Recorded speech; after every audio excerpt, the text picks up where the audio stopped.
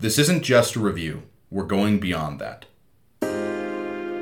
With your hosts, Dallin and Kyler, we're here to share the moments, magic, and memories that make films so special. Many focus only on what there is to hate, but if you look a little deeper, there's so much more to love. We hope the time we've taken brings just a little bit more joy into the movies that you watch and the world around them.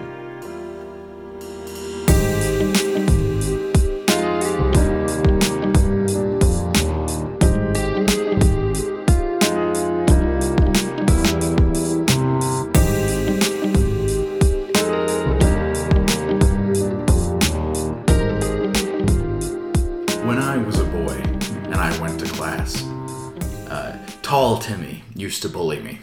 He would pull my underpants out in a furious wedgie and hook it over my head.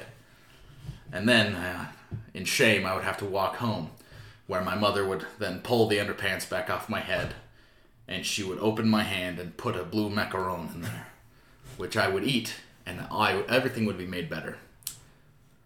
In this recipe, you'll need 1 cup flour, 2 cups sugar, some vanilla extract, blue food coloring, and that's about it. Oh, it's a simple recipe. That's gonna make some bad cookies. Macarons are very hard to make. Yeah, your mother was not a great cook. Hey, excuse you. Your fictional mother in this hypothetical scenario with Tall Timmy and some really stretchy underpants. I'm sure your actual mother is a delightful cook. Yeah, she's pretty good. Why are we talking about blue macarons, Dallin? That's a good question. I don't remember. Oh. I have forgotten. Well, we are talking about chapter 11 and 12 of The Mandalorian. I'm sorry, we did that last time. It was not good. It was humorous, but it was not good. But yeah, so I'll just get right into it. We're talking about Chapter 11, The Heiress, came out November 13, 2020. It is TV 14. No. And it stars Pedro Pascal, Misty Rojas, Mercedes Varnado, Katie Sackhoff, and Simon Casiendes. And it's directed by Bryce Dallas Howard. Didn't she did at least, was it 2 episodes in the first season? She did 1 episode of the first. It was the Chapter 4. Okay. The one where Cara Dune is introduced in the first season. Yeah.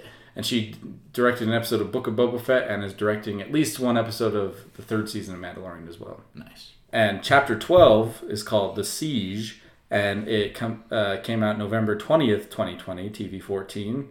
Pedro Pascal, Gina Carano, Carl Weathers, and Horatio Sands, and it's directed by Carl Weathers. Mm. Cool. Yeah. Like, this is something that I don't know if we've talked about yet. We may have mentioned it.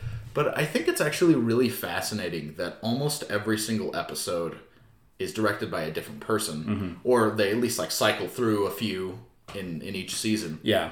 And I don't notice that it's there isn't enough of a different directing style to where it stands out.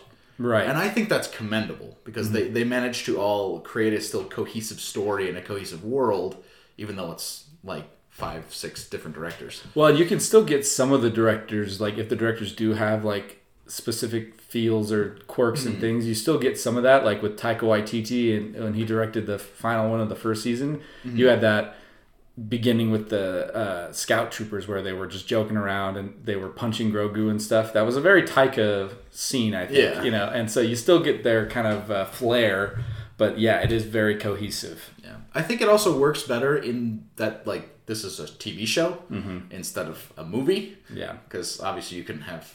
I mean, maybe... I'm sure there's an example of it, but where one director directs the first third of the movie, and then another one directs the second bit, and then another one does the third, last bit.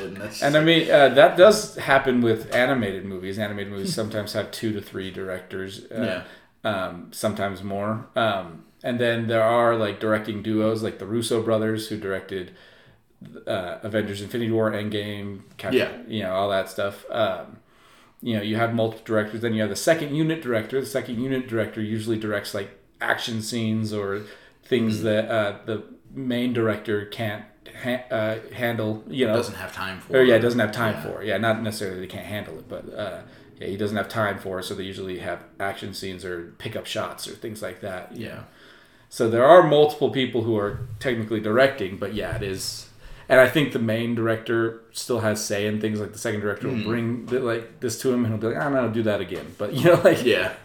But I don't know. I just think it's fascinating that every time we talk about one of these episodes, we are always like, "Oh, that's interesting. Like this is another person who got to direct." And like, I don't know if I've heard of anything else that Carl Weathers has directed. Yeah, he's directed mainly just like some TV episodes, I think. And Bryce Dallas Howard, her first. I want to say she directed like a short film or something. This is like her first big thing ever is directing Mando episodes, and it's pretty cool because she's well known as an actress. She acted in the Jurassic World movies probably most famously.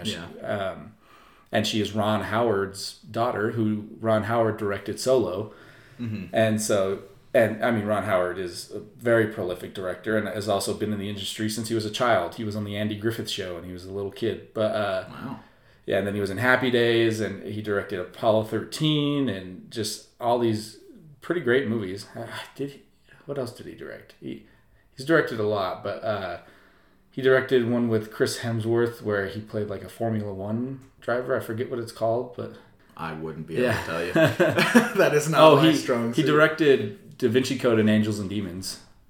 I haven't seen either of those. Yeah. I've heard mixed things about them. Da Vinci Code's really good. I also really like Angels and Demons, but the third one, Inferno, I've heard isn't great, but I haven't seen it. So, but yeah, it's just cool to see that she is branching out. She's gotten a chance to direct and seems to be going well so far. Well, and also like from most of the community is they all love her episodes. Like the one from the first season, this one, her Book of Boba Fett episode is also really good. And so whenever they see her being hired to do an episode, everyone's like, "Oh, sweet, it's gonna be a meaty episode." And these episodes, like, I don't want to necessarily say they were weaker. Yeah. Like the introduction episode is just like boom, like right. The crate dragon and like Mando's back, and then there was the spooky spiders and everything. This one, it's setting up a lot of stuff. Yeah, and you do get these two. You do get some more Mandalorian stuff in general. When in the third one he meets Bo-Katan and her fellow Mandalorians. Is there 3 of them or is there 4 of them? 3 of them. 3 of them. Yeah, there's Bo-Katan, Koska Reeves, and Axe Woves. Of course you know all their names. I mean, I know they were on the screen for at least a moment, but like, of course you know all their names. This is one thing. So, when this season was coming out, this was while Allie and I were in Canada. And I want to say I talked a little bit about sort of like the family friends we found while we were up there. One of our only groups of friends. It was this couple that we met, and they had, I think it was 2 daughters. But we'd go over there and hang out at their house and like eat dinner with them once a month or so, every once in a while. And we would talk about Mandalorian a lot because they were both really into it. And for them it was kind of cool because they made like an event out of it almost. Right. Like their 2 daughters were like super excited every time a new episode was coming out. So they'd all sit down as a family and they'd all watch it. That was really cool. And then it was really cool for us because we got to see it, and then we got to go over to their house and we got to talk to him about it, and he was talking about like all this other deeper lore stuff that I didn't know about, and things with like Dave Filoni and like the other extended universe things and all kinds of stuff. And so that was one of the reasons why, like, aside from how cool the show was, that helped me get more invested. Yeah. Because it's just like talking about all of this cool stuff that was happening.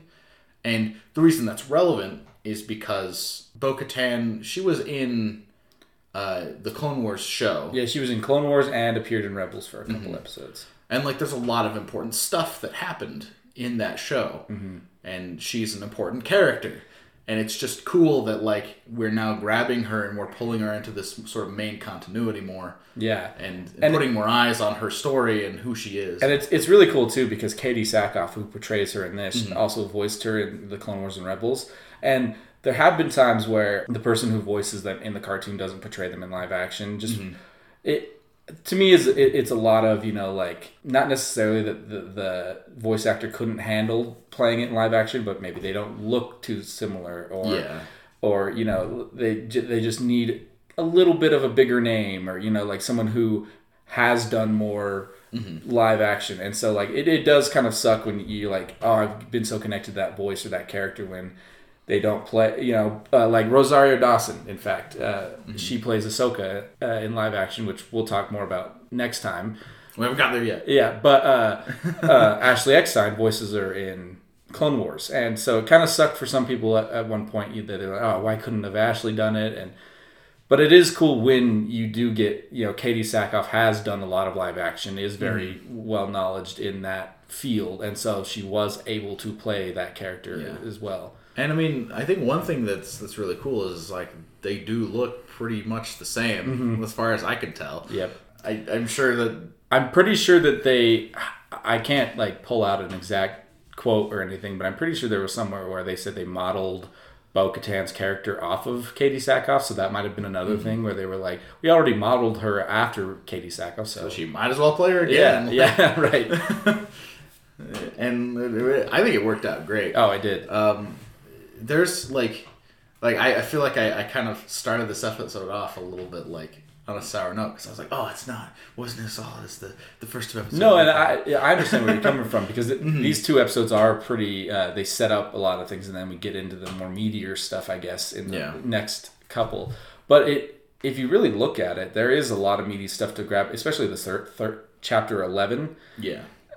This one really, like, it has a lot of Mandalorian stuff. Like, we find out because, if you've seen Clone Wars and Rebels and even other Star Wars things, you know that Mandalorians do take off their helmets. Like, so that was a new thing that was introduced with Din, with Mando. Yeah. Like, I didn't watch a ton of that other stuff, and I knew of the Mandalorians, I knew about them, but when the show first came out, they were still relatively new to me. And so when he was, like, going through, like, the creed and, like, oh, we never remove our helmets and all that kind of stuff, like, I didn't really question it necessarily, but I want to say maybe, like, Allie asked me at one point, and because, like, Jango Fett, we see take his helmet off, and I think what I pretty much said was, like, I know that other Mandalorians take their helmets off, but I don't know why. Yeah. And so, like, that was the only answer I had.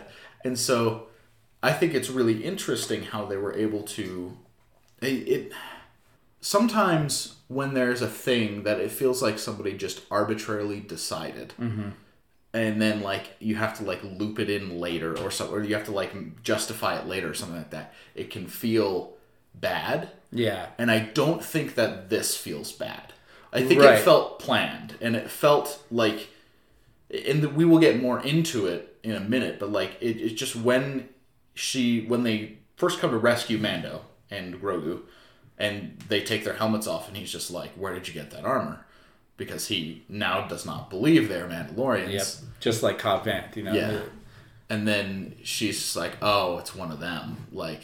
Yeah, it's one of the Children of the Watch is what they... Which is really interesting, because in the first season, we really don't get that explanation yet of, like, why these Mandalorians don't take their helmets off, and so there were so many speculations on, like, that, oh, maybe they just won't acknowledge it, or maybe they were supposed to, but some just don't follow it, or whatever. Like you said, there were some people who were just theorizing that maybe it was just going to be some lazy, like, they were like, oh, they wanted to do it this way, so they're going to do it, but they're not really going to explain it, I guess. But, that's also one thing, is you got to have faith that they will explain. It's a TV show that we already knew was going to have multiple seasons, so, but we'll get there.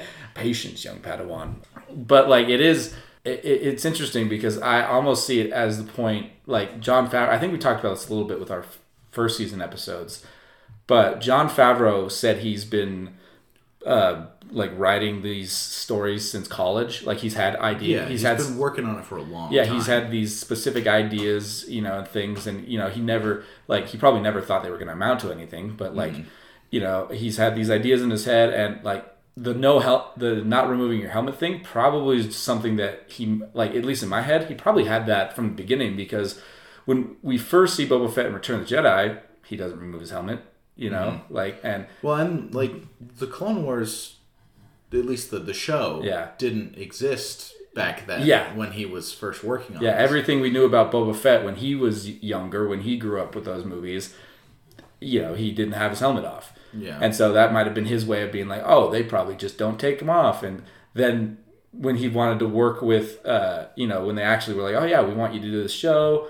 And he's like, oh, I want to use these ideas that I've had for a long time. And then when they brought Dave Filoni in, he could be like, Dave, I think this is a really interesting thing, but how can we work this into stuff? Yeah. And Dave is like, oh, well, I got a good idea because there's already the Death Watch, which Bo-Katan was part of at one point, and they were kind of radical. They didn't take their helmet. They did take their helmets off, but from what we know is that the Death Watch became the Children of the Watch type of thing, and we're like, oh, we're going to go back to the old ways. I mean, she even says that. She's like, there was a sect of the Mandalorians who broke off and left and wanted to reinvent or bring back the old traditional ways. Because that might have been like back long thousands of years ago, or whatever. They might have never taken their helmets off, and because that's something we're just barely scratching the surface of. Is there is a huge history of Mandalorians. Oh yeah, like they're probably like top 5 most important factions in the entire Star Wars.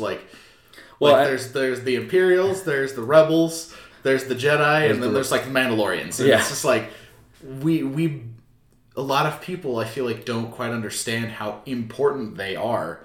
Like they were the original like ancient enemies of the Jedi. Like they were the two people. There was a Mandalorian Jedi war.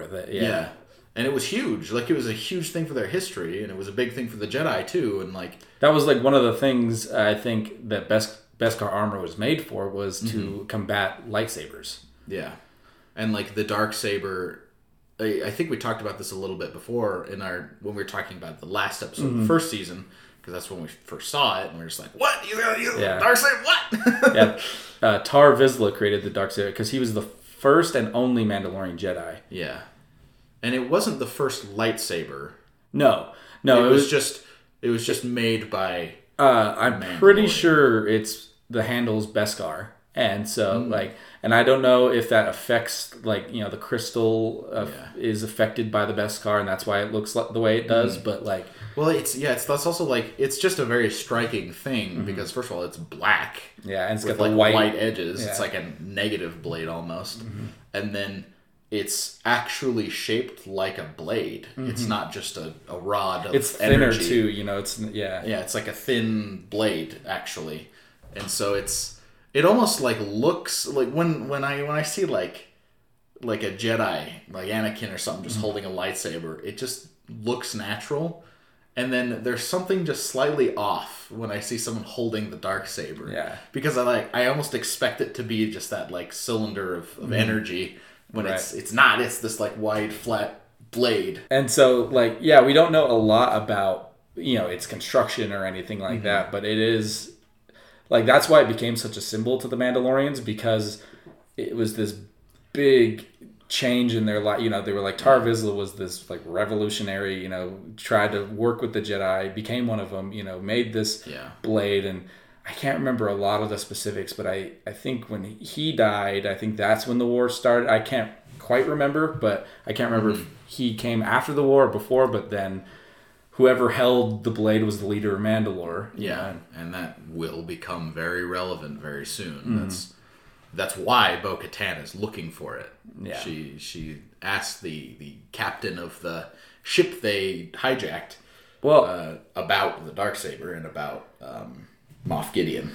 Well, and it's really interesting too to see all these different sects of Mandalorians and learning more about it, because in the first season we hear that line from Din where they're talking to the Jawas, and the Jawas want him to leave his weapons behind, and he says, "Weapons are part of my religion." Yeah. When in reality, not all Mandalorians feel that way anymore. That's part of the old ways, and that was actually part of the conflict in the Clone Wars. Is Bo-Katan's sister Satine Kryze was the leader of Mandalore at the time, and she was a pacifist. She was like, I know us Mandalorians were all about fighting and weapons and things like that. But she's like, in the wise words of Obi-Wan, there are alternatives to fighting. She's like, we don't have to be these crazy warriors anymore. Yeah. And that's how the Death Watch spawned. And actually, Bo-Katan was part of the Death Watch because she did not agree with her sister. She was like, I think that... You're crazy. Yeah, she was... But then Bo-Katan also found, the Death Watch were doing some crazy stuff. And she was like, ooh, I don't like that. I don't like that you guys are working with Darth Maul. That's not cool. Yeah. Darth Maul had the Darksaber at one point. Like, see, that's another thing that there's a ton of history with Darth Maul. Yeah. And you see that more in...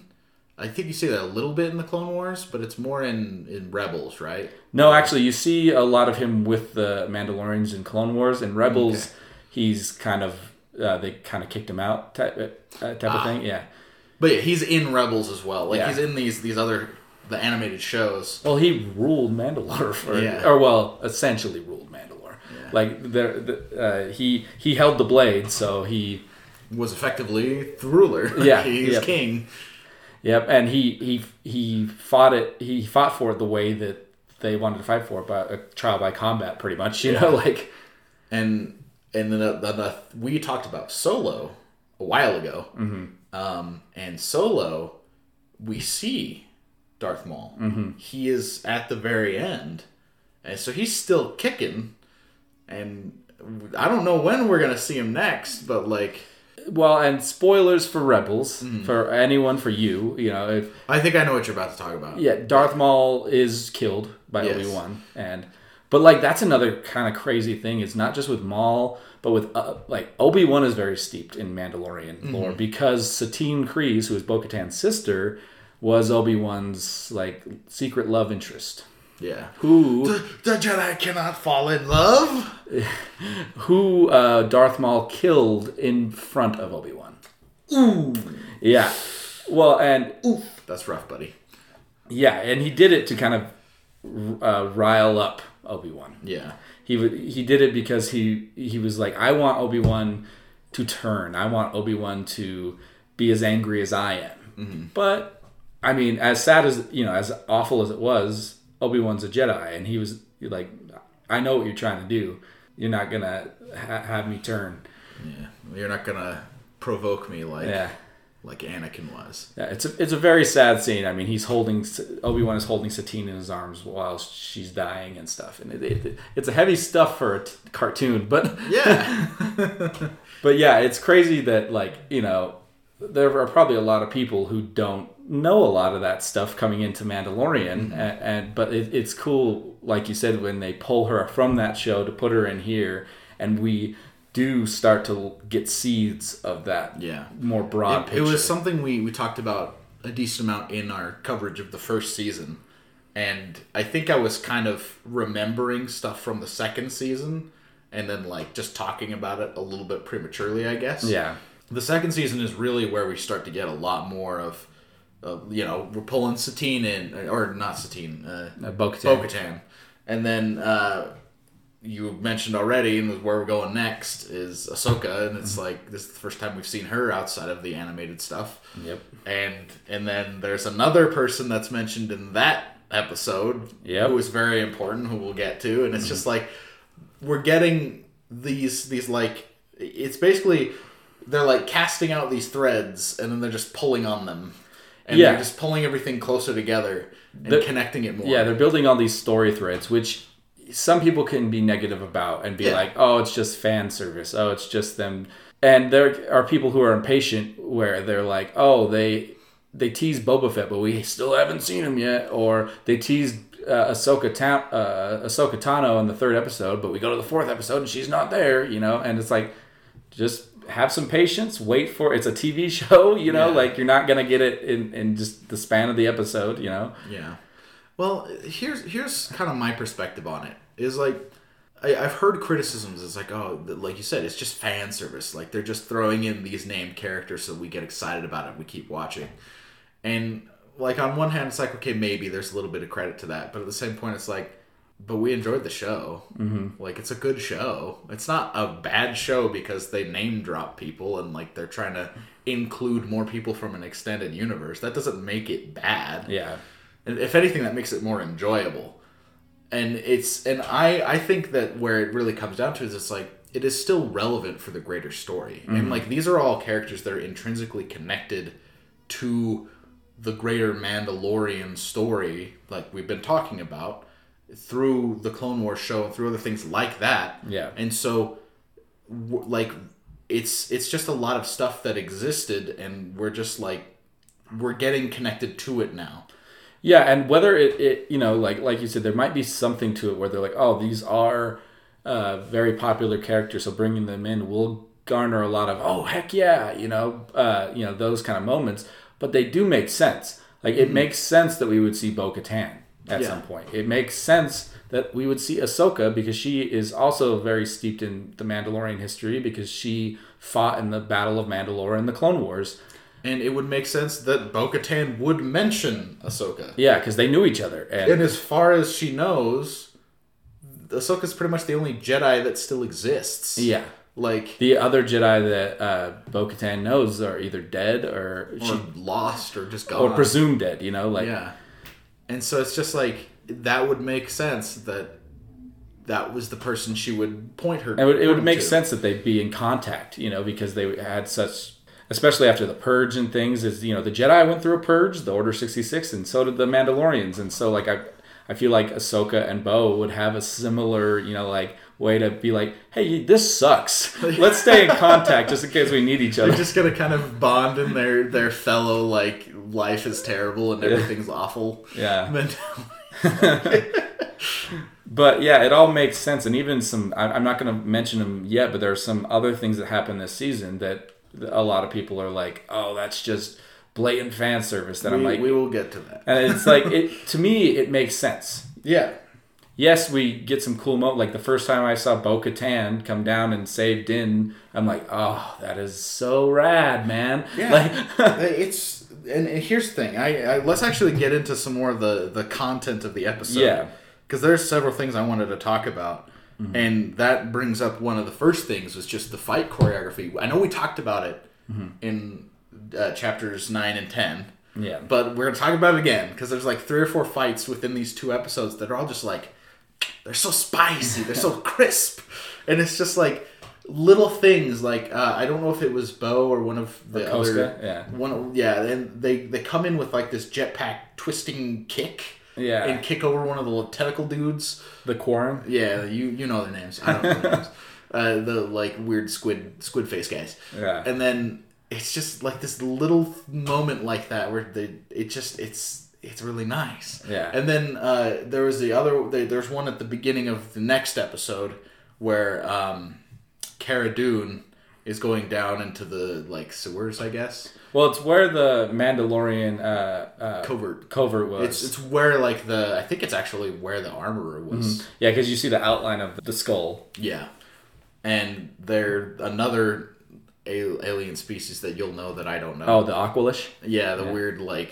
They got tusks. They they got like bug eyes and and big old tusks. Yeah, they talk by like growling and grunting. It's not even that. It's like well, yeah. The Ponda Baba was the first one we've ever seen in Star Wars. He was one of the ones who grabbed Luke at the bar and was like, and he doesn't like you. Like I don't like you either. I'm a wanted man. Then cut his arm off. Yeah. Blood everywhere. Not supposed to be blood. What the heck? Anyway, she comes in. That whole fight is just like very nice. Yep. Because, I mean, she's going all over the place. There's like 4 of them trying to fight her. And there's one point where one of them is down. I don't remember how she stabbed him or shot him or whatever.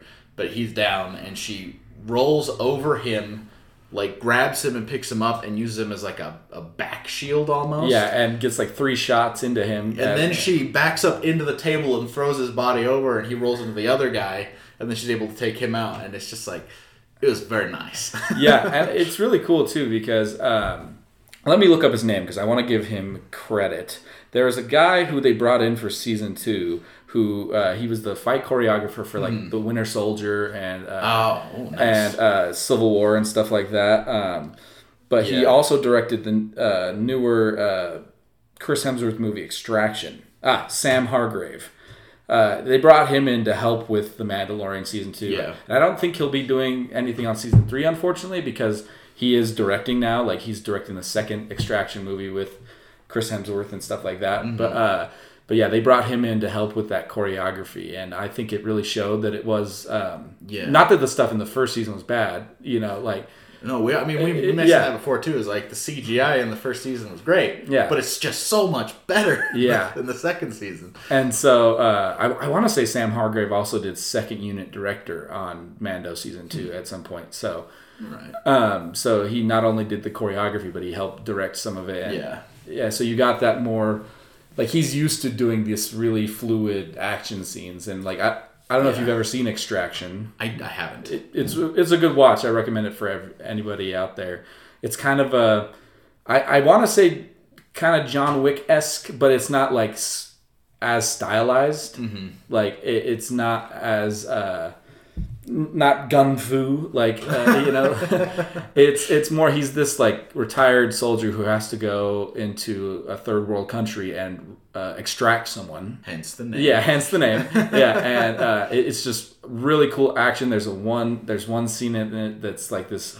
It's like a 10-minute just one single take of them like it goes from a car chase to them in a roof, like on a roof, and just like it's so cool all over the place. Yeah, and it was all like one take. Yeah, and the thing is I think it was filmed as one take, but they did have cuts, but they had to do like specific ways to make it look like there wasn't, or it was like I don't know, I can't remember exactly, but it was cool nonetheless. Yeah, but yeah, he came in and helped with a lot of that. Mm-hmm. Having a really talented like fight choreographer is important, because fights are not just like filler.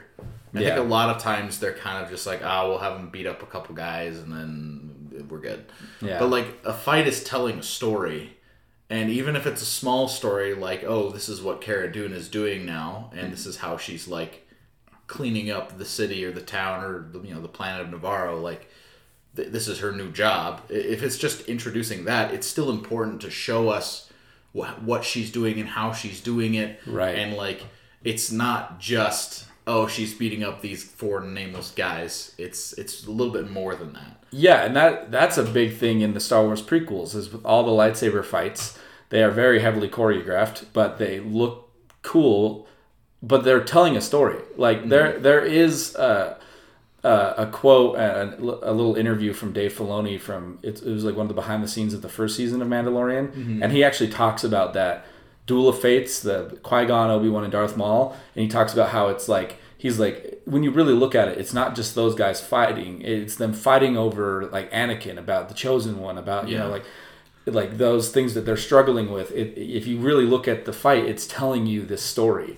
Yeah, and I think I may have heard that quote as well, because it's like that one specifically, it wasn't just deciding who won the fight, it was deciding the fate of Anakin. Mm-hmm. Like, and in the end, they lost. Well, and that's the thing is, in the end, they beat Maul. Yeah. But ultimately, Anakin lost because he needed that father figure. Qui-Gon was the master he needed, not Obi-Wan. Yeah. And like, Obi-Wan's great, but Obi-Wan had faults that were critical in leading him down the path towards going to the dark side. Yeah. I mean, I'm wearing my Phantom Menace shirt right now, so I'm like... Yeah, I had a poster of that on my wall for a long time as a kid.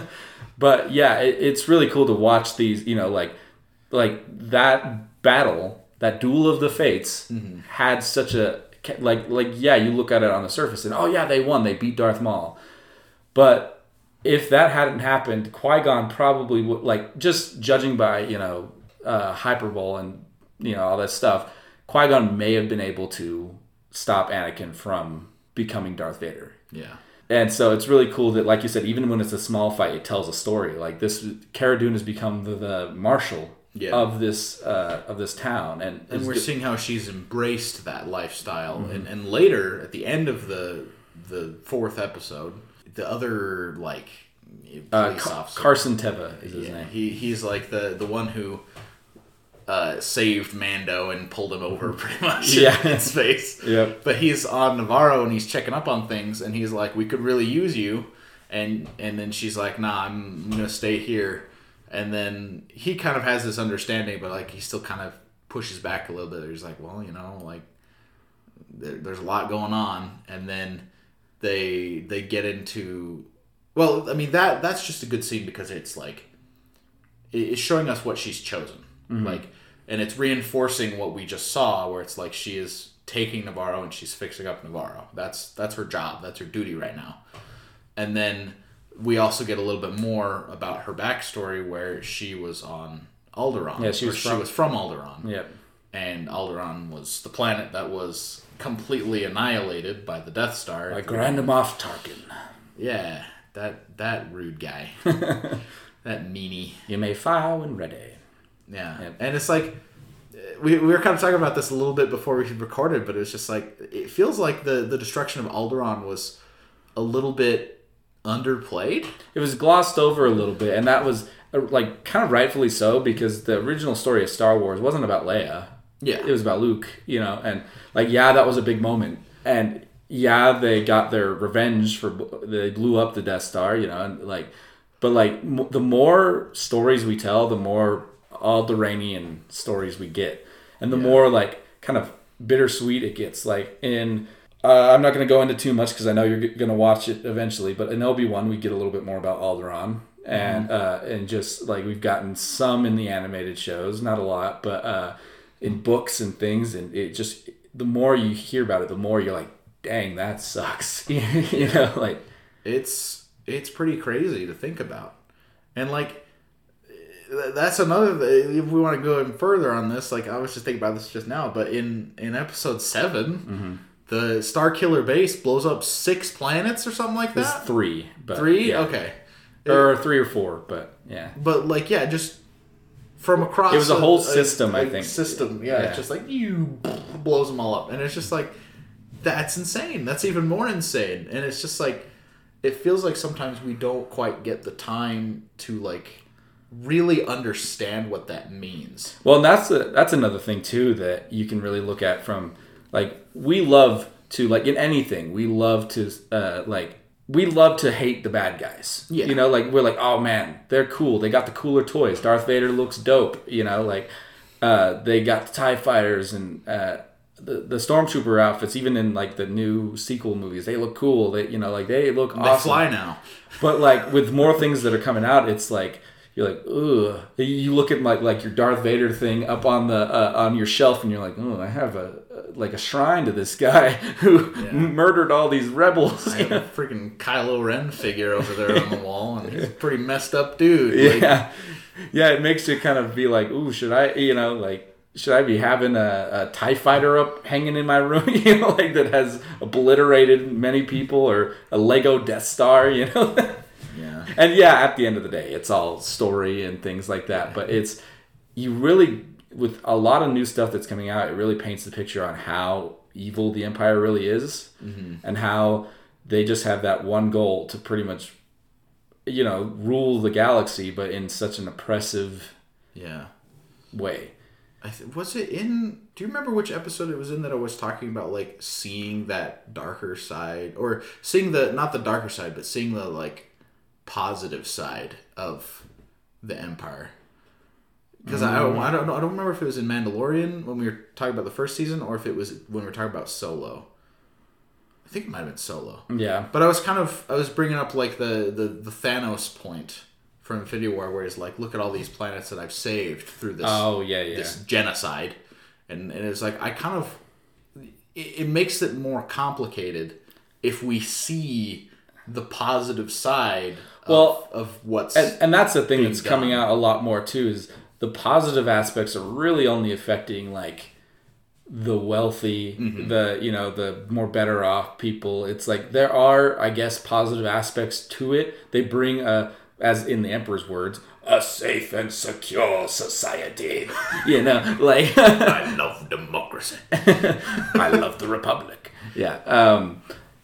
So like it's if you want to look at it that way, it is safe and secure, but it's just, like I said, it's oppressive. It's fascist. It's you know, like no. It's and I think that's another important point. Is I don't think that the majority of the Star Wars stories are interested in that because it's almost this nuance that isn't necessary.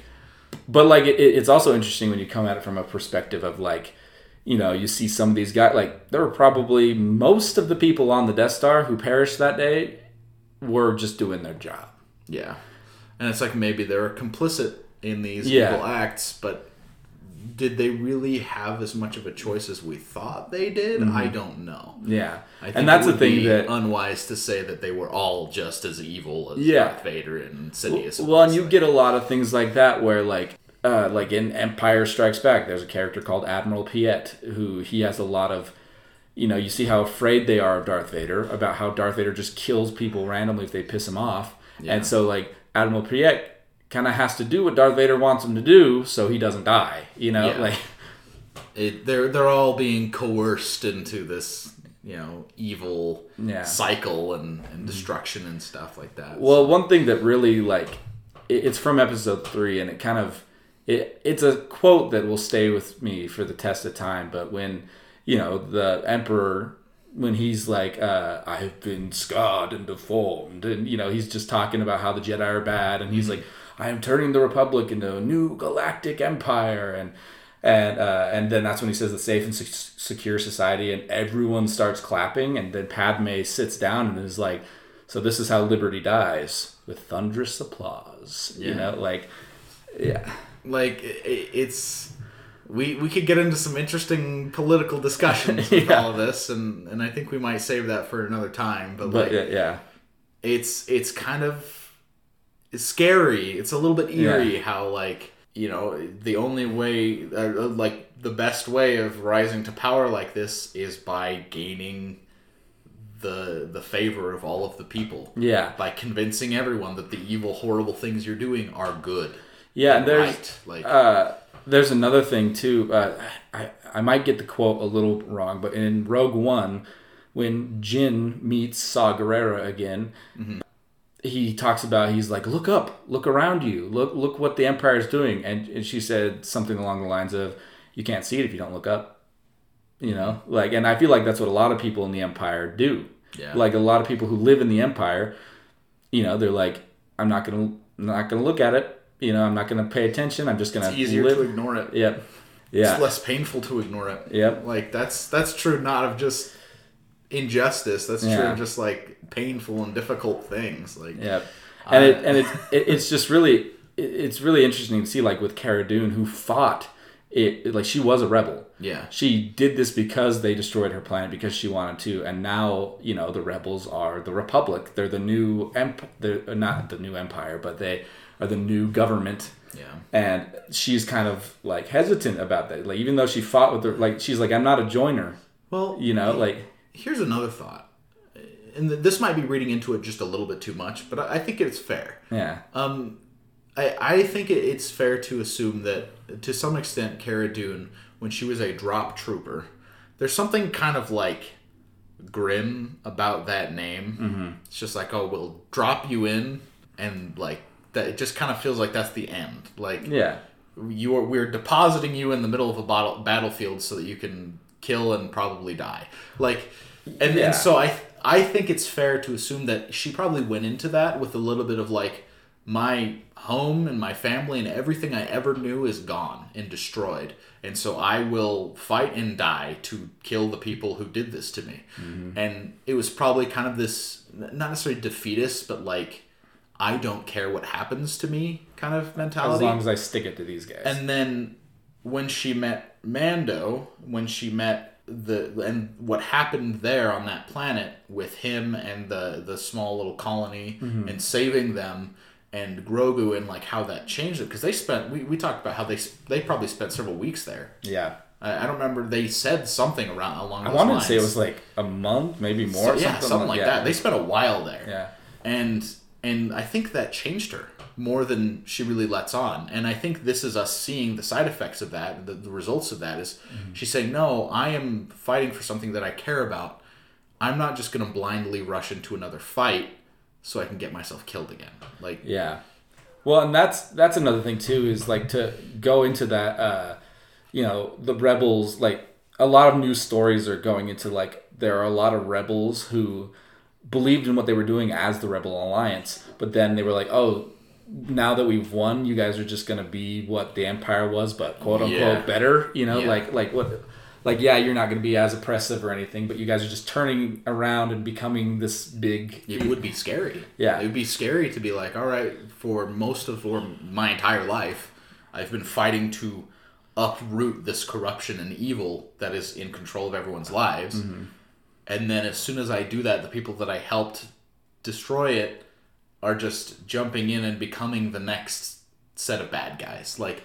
And not saying that the Republic is, but they have had a lot of missteps in, mm-hmm. like, I mean, the reason Princess Leia created the Resistance in the sequel trilogy was because the Republic wouldn't listen to her about the First Order. She was like, there are these guys rising up who are going to start taking us down, and they're like, I don't know, it's fine. We already beat the Empire. We're good. Like, yeah. And it's just like, but I just from the perspective of someone who has been living this way for so long, installing a new government has to be scary. Oh, yeah. Because it's just like, they have always been this source of fear and oppression and danger. And just because it's different people doesn't mean it's changed. Yeah. And so, I'm sure the Republic did a great job for a while, but no one's perfect.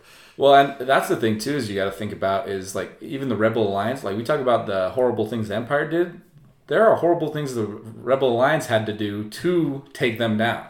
Mm-hmm. It's the whole age-old saying, fight fire with fire type of thing, like... I mean, you already brought up destroying the Death Star. Like, yeah. Sure, there was plenty of people on there who were pretty much innocent. Like, yeah.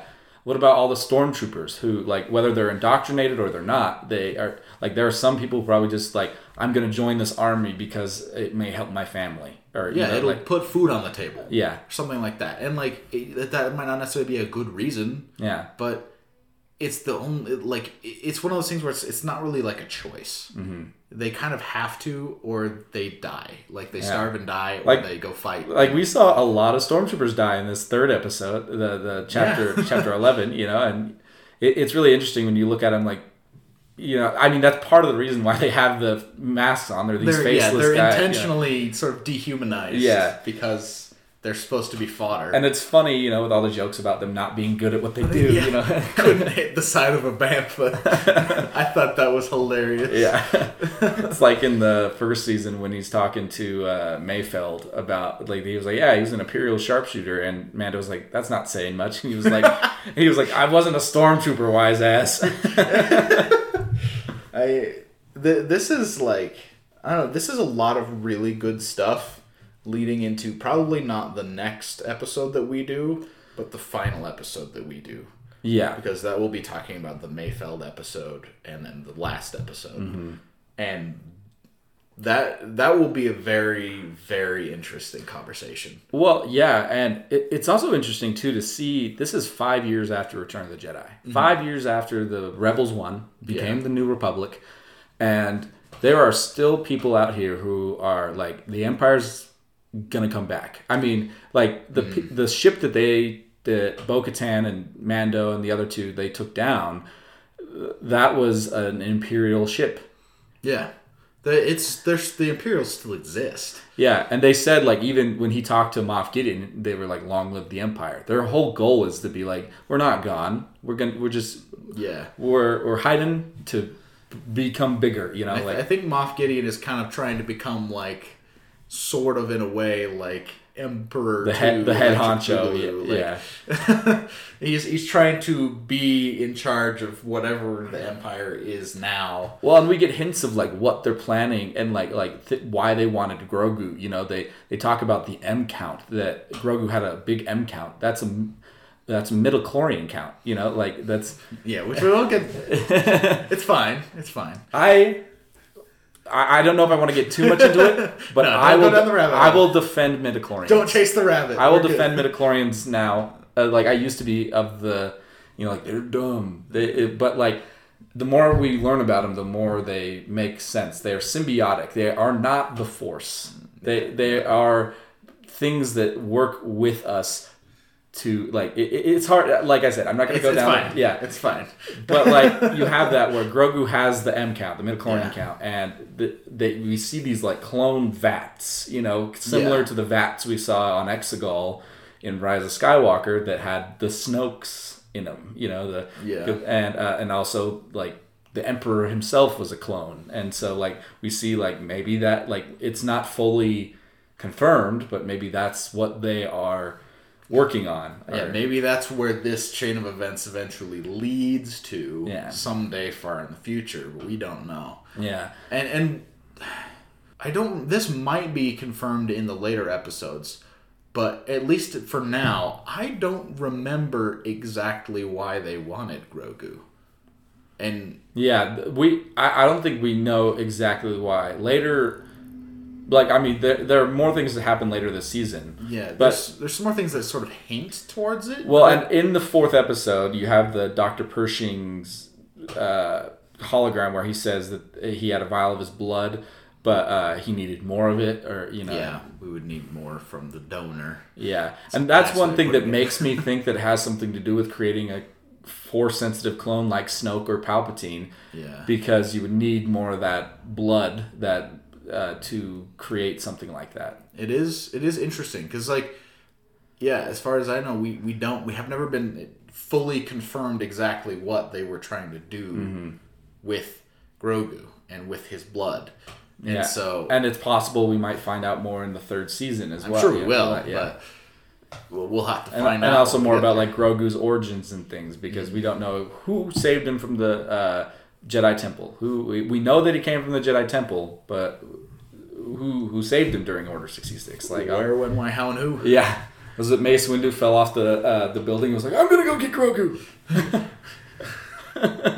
I was trying to think of, like, a one-armed Windu making fun of Yoda somehow. Like, was it Yarl Poof?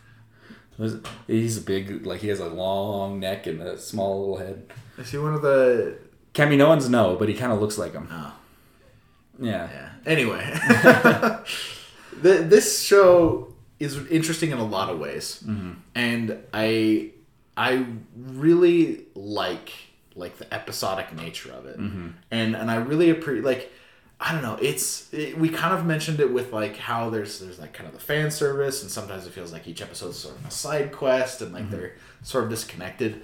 But at the same time, it's like each episode is kind of its own little story. Yeah. And they kind of need to be a little bit separated. A little bit contained. To be able to do that. And especially when we get towards the later episodes in this season, like, it really starts to play out in a way that I think is super, super impressive. Yeah. And like, we're starting to see little bits of that and more of it as we go. But, like, as we get to the more important stuff, it's just, it gets big. It gets very good. It does, and it's really interesting to see where this story is going to go, because I'm sure we'll talk more about it once we get to the final episodes of the season and everything. But, like, to see, like the trailers for Mando Season 3 and stuff have shown that he's going to be going to Mandalore. Yeah. He's going to be seeing Bo-Katan again, and it kind of looks like that Bo-Katan's a bit of an antagonist, or, you know, like... Or at least for part of it, or for a little while, or seems that way. Yeah, and, like, part of that leads into, you know, the final episodes of this season.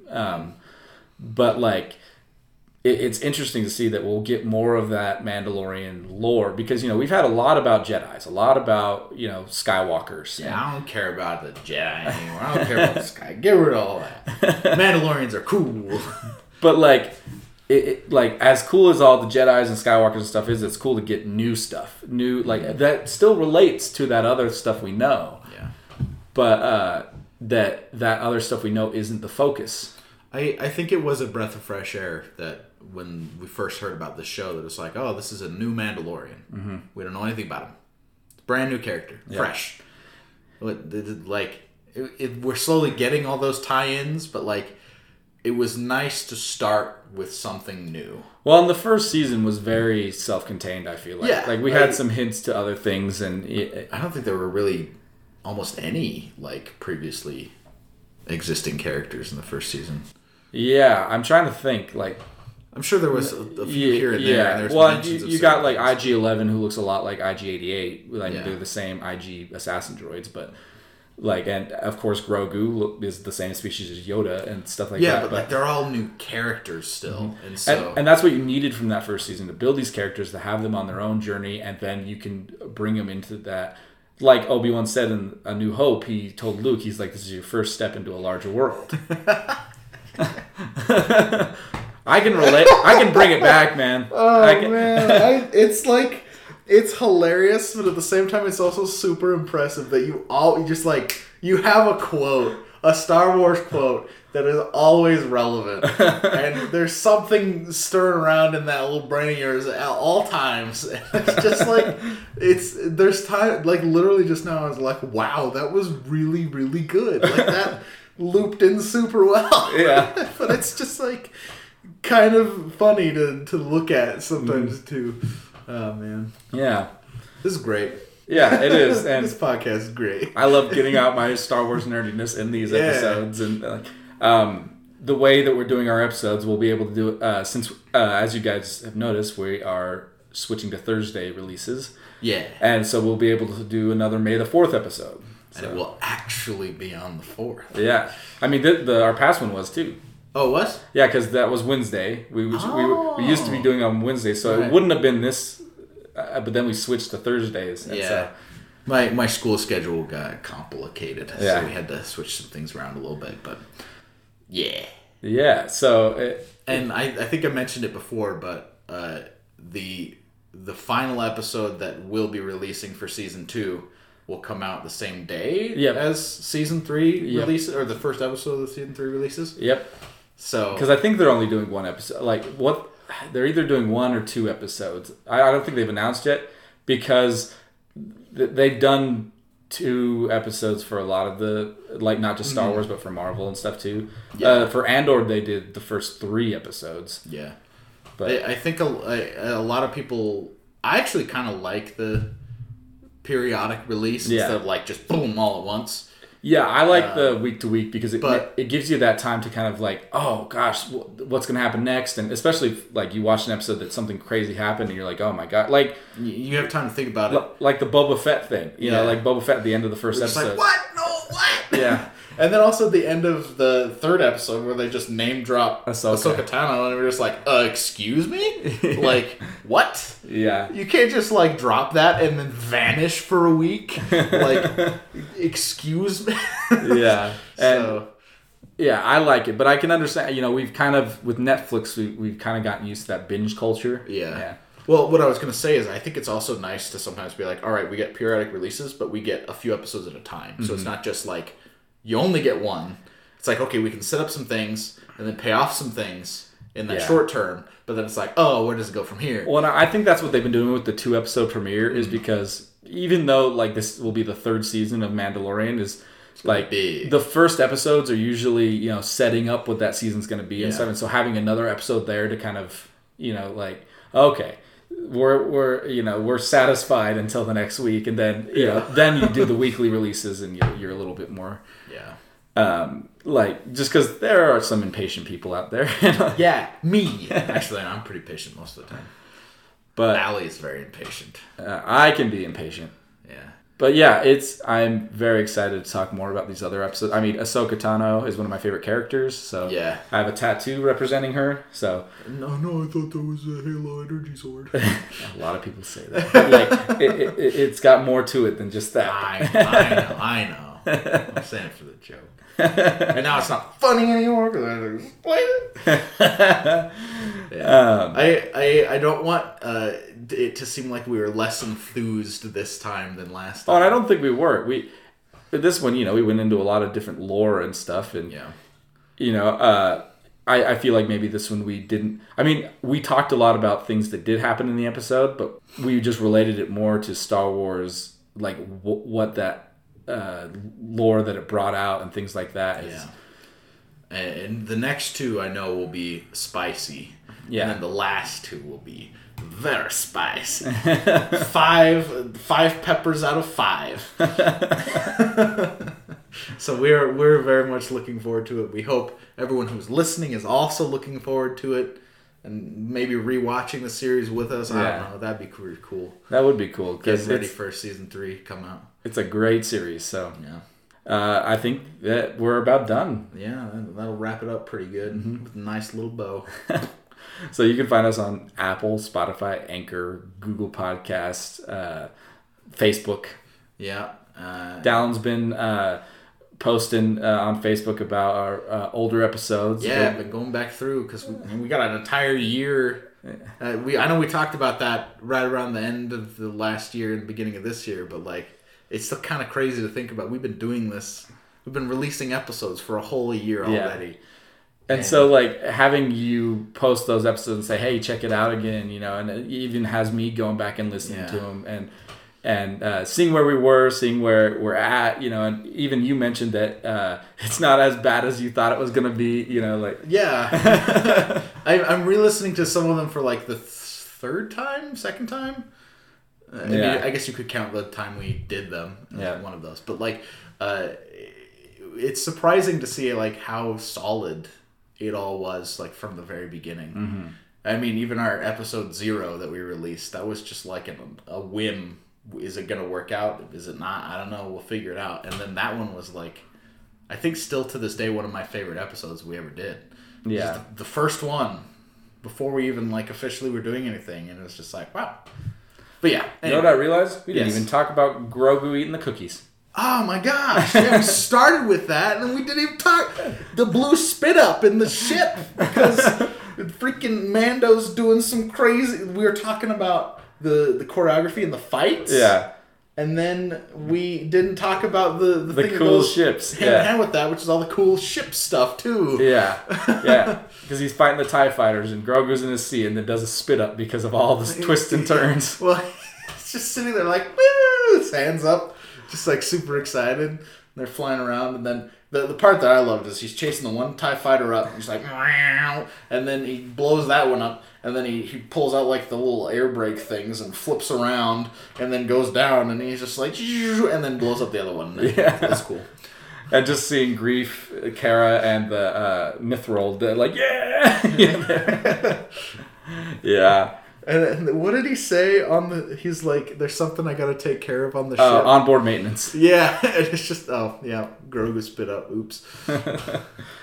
But, yeah, it's... Dumb little blue cookies. He stole from... Yeah. Oh, Grogu. How do you say no to that face? Come on. Well, that's one thing is, I think I mentioned last episode, is we haven't... Like, there were a lot of things that don't necessarily relate to Grogu yet. I mean, we'll get there. But they will. The next 2 episodes soon. are very Grogu heavy. So, yes. Yeah. Yeah. I mean, it doesn't help that he is, in fact, pretty much an infant, so... Yep. Yeah. I mean, that scene where he's trying to get him to connect the wires. Put the blue wire where you put the red wire, put the red wire where you put the blue wire, but don't touch them. And then he immediately proceeds to zap himself. Just the smoke coming out of the... Yeah. You okay? Oh, man. Mando's a good dad. He does his best. He does a pretty good job. Yeah. Don't eat the eggs. You need to behave yourself. You know what I'm talking about. Oh, man. Yeah. Anyway, I kind of pretty much already said our whole outro. So Yeah. You know how it goes. We do this live. We get to say it all the time. So, as always, remember to watch what you love and to love what you watch.